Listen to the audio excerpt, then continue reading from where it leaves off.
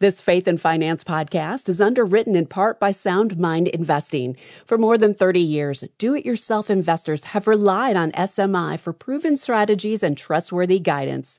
SMI helps people build wealth so they can provide for their families, prepare for the future, and give generously. Learn more at soundmindinvesting.org.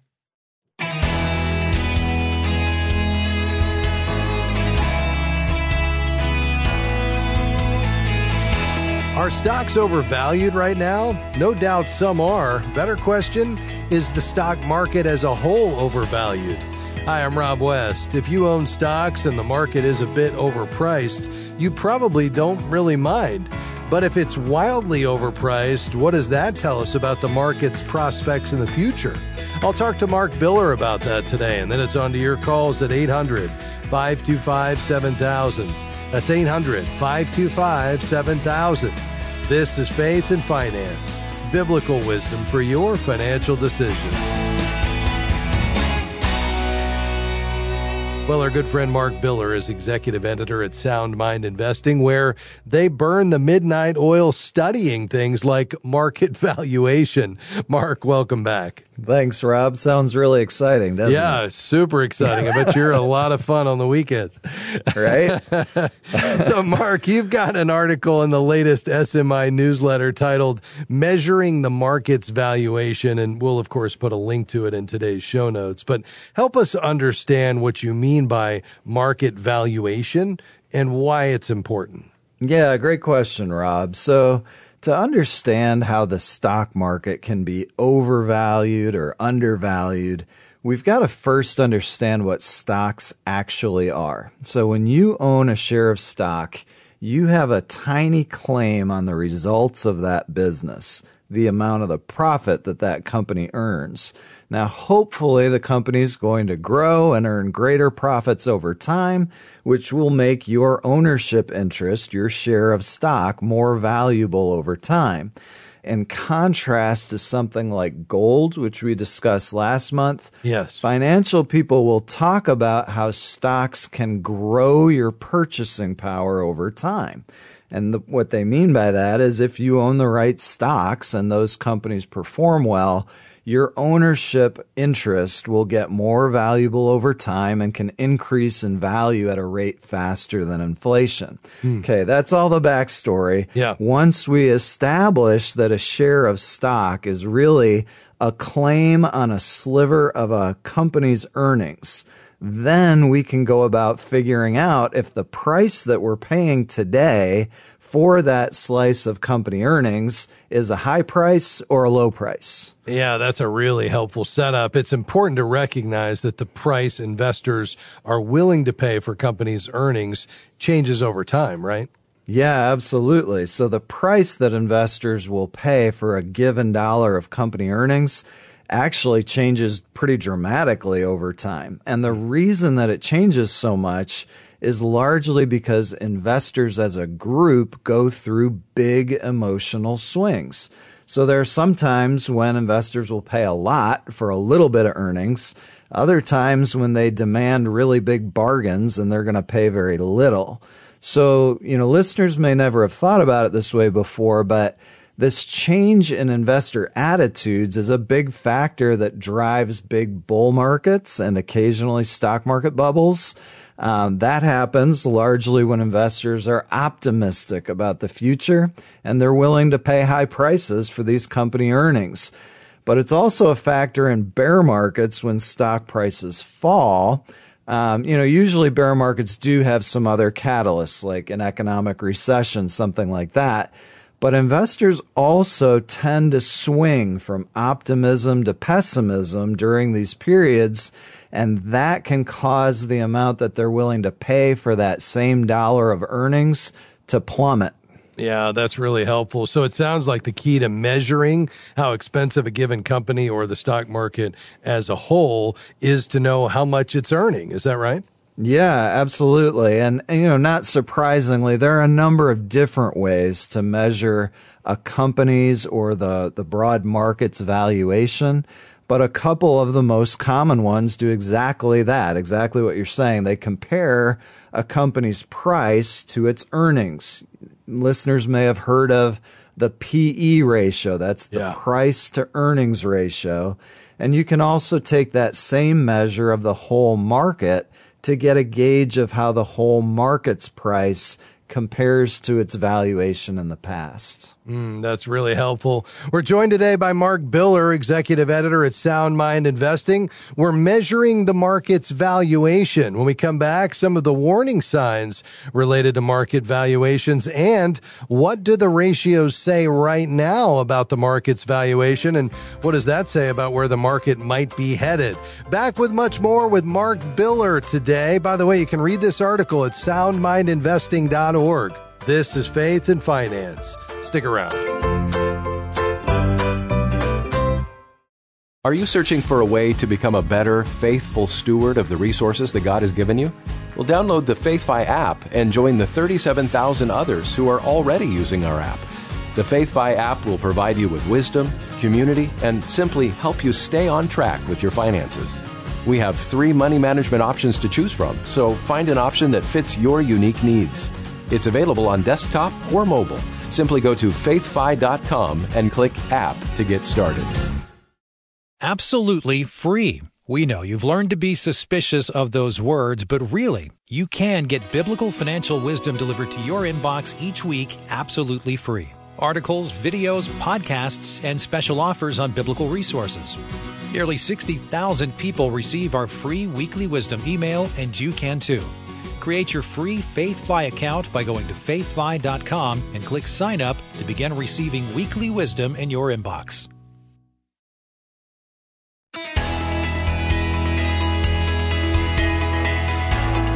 Delighted to have you with us today on Faith and Finance. I'm Rob West. Joining me today, my good friend Mark Biller. He's executive editor at Sound Mind Investing, and we're talking about an article in the most recent Sound Mind Investing newsletter entitled Measuring the Market's Valuation, understanding how we can evaluate both companies as well as the stock market as a whole in light of valuation. Is it too expensive or not expensive enough? Well, we're talking about that with Mark Biller today. And Mark, I'm dying to ask for the punchline, what the ratios are saying about markets right now, but I'm going to restrain myself for a moment. We'll get to it because you offer some important warnings about market valuation in your article. So why don't you share those with us? Yeah, I'm glad you mentioned that, Rob, because it is really important to understand what these valuation measures are good for and what they're not good for. So first and foremost, market valuation is not a helpful short-term timing tool. Remember, we're comparing the market's current valuation to its valuation at other points in the past. So we do that by looking back through market history, and we can see, say, a period like the end of the dot-com bubble in the late 90s, and we can clearly see stocks were really expensive at that point. Or we might look at the other end of the spectrum, say the prices right after the great financial crisis in 2008, and we can see that stocks were really cheap there. And so by doing that over time, we get an idea of where the extremes are. So in other words, most of the time valuations are in this certain range, but when they get this high, watch out. Or when they get this low, that's a real bargain. Now, the problem is the market sometimes will hit those levels that start screaming, it's expensive or it's really cheap, but then they'll stay there for a long time. Yeah. So one of the best examples of that I remember in my career is in the late 90s.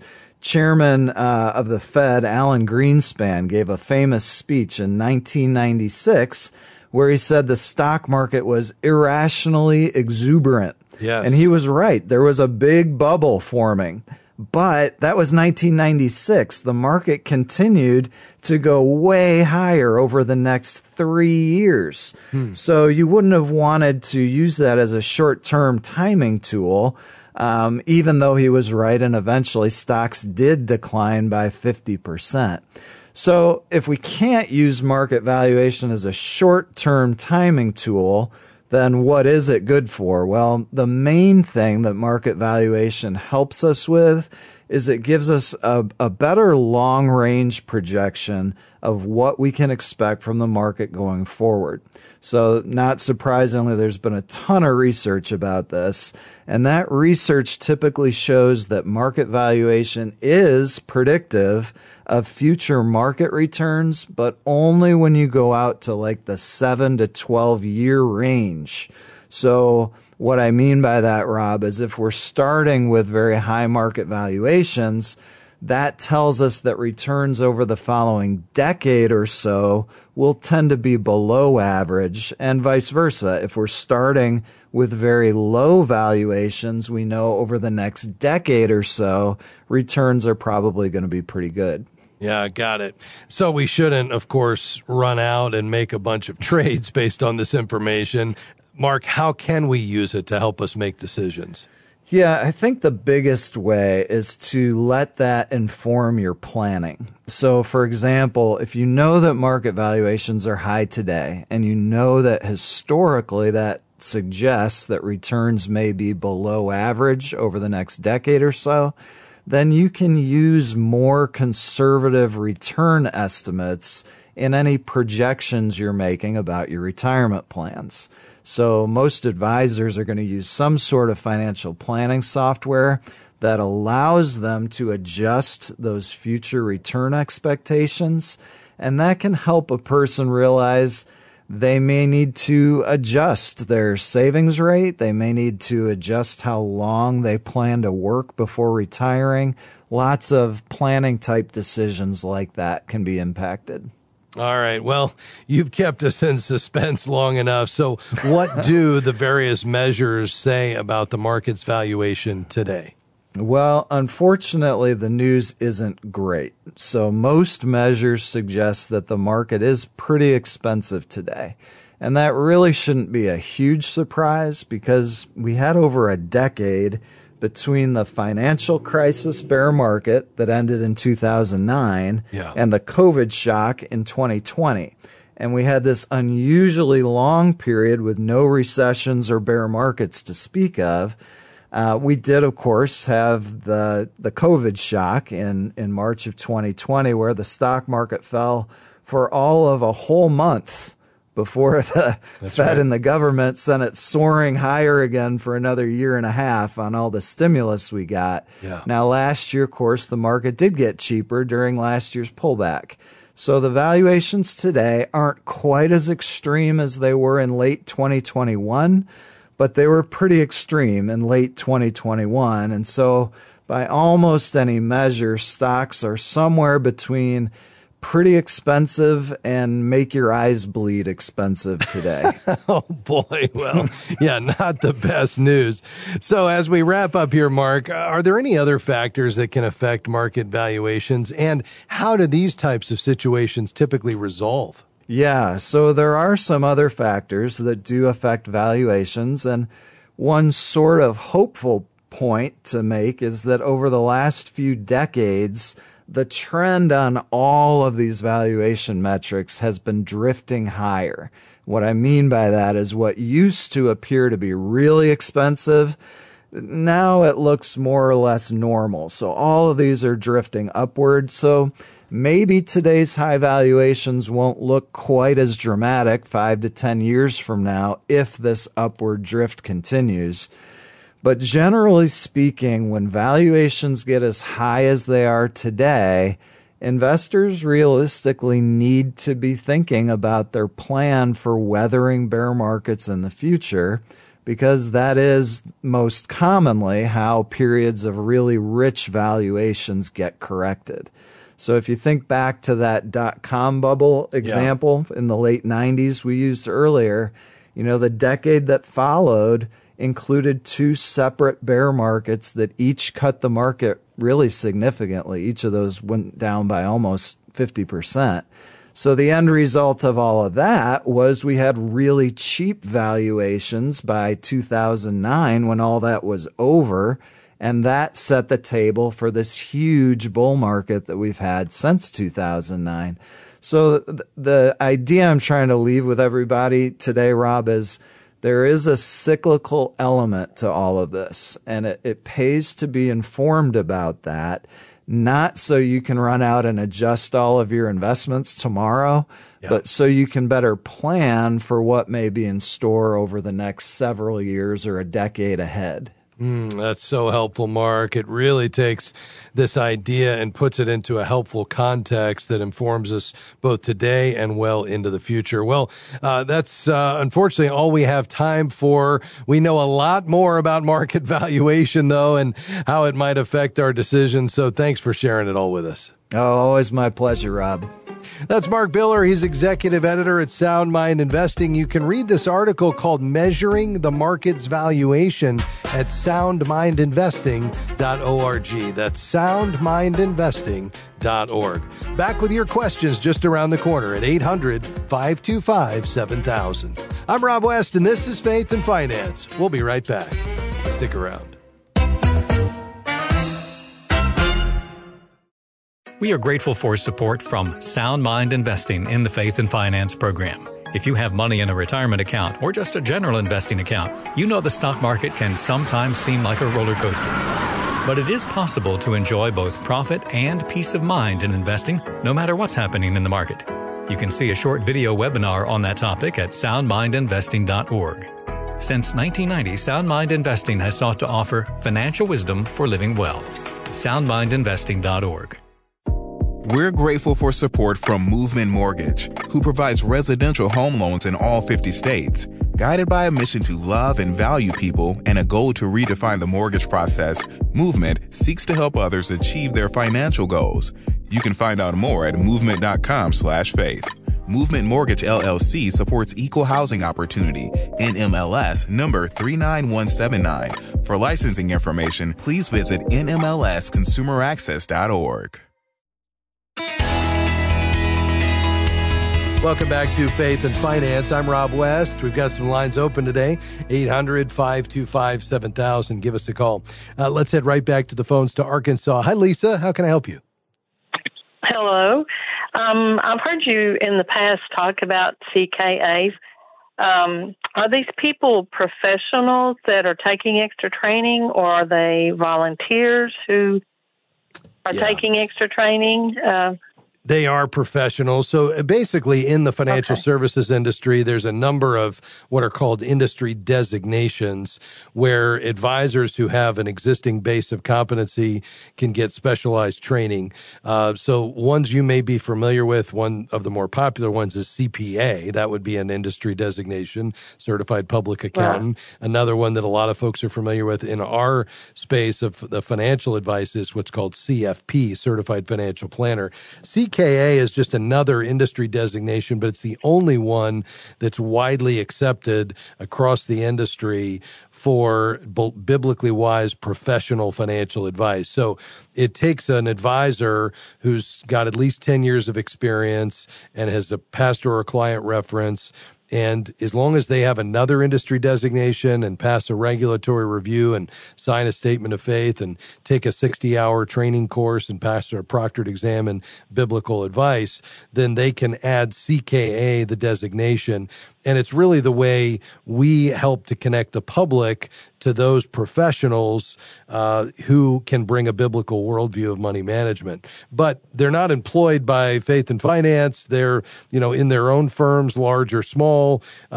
They've just sought out the industry designation CKA and met the high standards. So what I would recommend, Lisa, if you're looking for an advisor who shares your values as a believer, is that you go to our website, faithfi.com, click Find a CKA. You can put in your zip code, city or state, and then you set the search criteria, whether you want to look out 25 miles, 50, 100, or more. You'll get a listing of those that have CKA. There's more than 1,400 in the U.S. and Canada, and then you can interview them and decide on the one that's the best fit.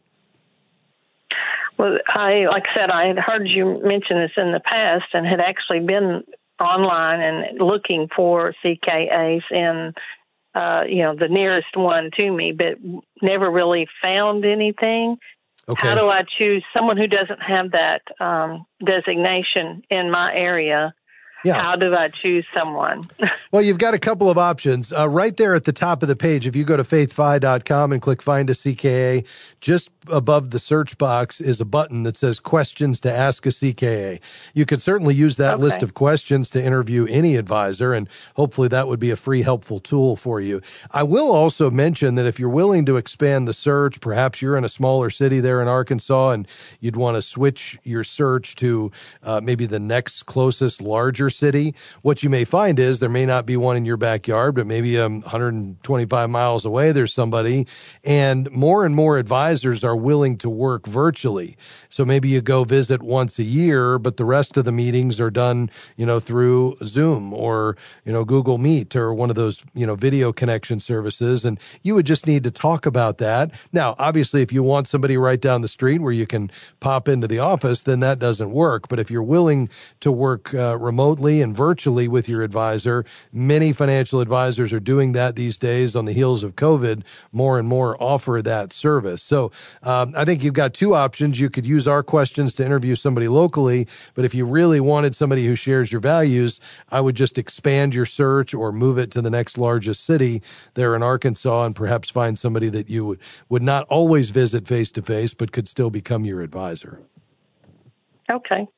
Well, thank you. All right. Absolutely. Thanks for your call, Lisa. We appreciate it. Let's head to Miami. Hi, G. Go right ahead. Yes. Just had a quick question, real quick.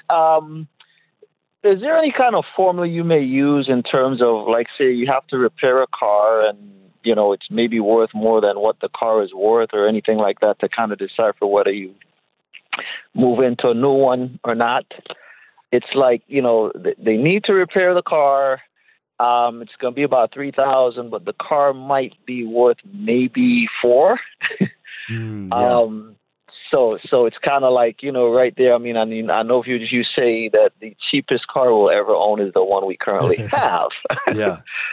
So, yeah. Yeah, generally, so this is a rule of thumb, and that's all it is. Generally, if the cost of the vehicle repairs exceeds 50% of its current market value, or more than 1 year's worth of payments, it may make sense to pass on it and just go ahead and, think about getting your next automobile, just because, you're going to be putting a lot of money into it, a car that doesn't have a whole lot of value. And that means it's probably already up in age and so forth. And therefore, you're beyond the benefits of replacing those parts and, may end up spending more over time. So I think just given your situation, you're well beyond, 50% when you get up a $3,000, repair job on a $4,000 car. I think that's certainly into the range where you'd say, I'm not sure that it's worth me putting this kind of money in. Gotcha. Okay. Sounds good. Thanks. All right. God bless you, my friend. Thanks for calling today. To St. Petersburg, Florida. Hey, Mark, go right ahead. Hey, I have a now 17-year term policy to protect my mortgage. And I was wondering if that was a good use of my $132 a month, or whether it'd be better to use that to, build up emergency fund and start maybe making an investment in IRA or something. Yeah, it's a great question, Mark. The purpose of insurance is to offset a risk that exists where your loss of income at your death would create a hardship for somebody else in your life. Most often a spouse, but it could be a dependent child or both. Is that the case? Would your, if the Lord were to call you home tomorrow, would there be a loss of income that would create a hardship for a dependent? No. I'm a widower, and my kids are all grown. Yeah. So you really don't need that. Unless you just wanted to keep the house in the family, and the only way to do that was to have a policy that would cover the payoff of the mortgage so that, let's say, a family member could inherit it debt-free, then there wouldn't really be any need for the insurance, because at your death, your will would dictate who gets your assets, and part of that would include the sale of the home, which would pay off the mortgage, and then the 50% of the equity that's available would then pass according to your wishes. So there's really not a need for life insurance here at this point, which means you could recapture that $130 a month and continue to build up your emergency fund, as you said. And then beyond that, maybe a fund, another retirement account that you could, access down the road or leave as an inheritance or perhaps pass on to a ministry or charity. So I think in this case, the just based on what I'm hearing, the term life is unnecessary. Okay. All right. Okay. Well, thank you very much. I appreciate it. You're welcome, Mark. We appreciate your call today. God bless you, my friend. Well, once again, our time went by way too fast, but tune in next time and we'll do it all over again. Before we go, I'd like to thank our incredible production team, Amy, Devin, Jim, Robert, Brandy, Rob, and Ben. Couldn't do it without them. Have a great rest of your day, and I'll see you again next time for another edition of Faith and Finance. Faith and Finance is provided by FaithFi and listeners like you.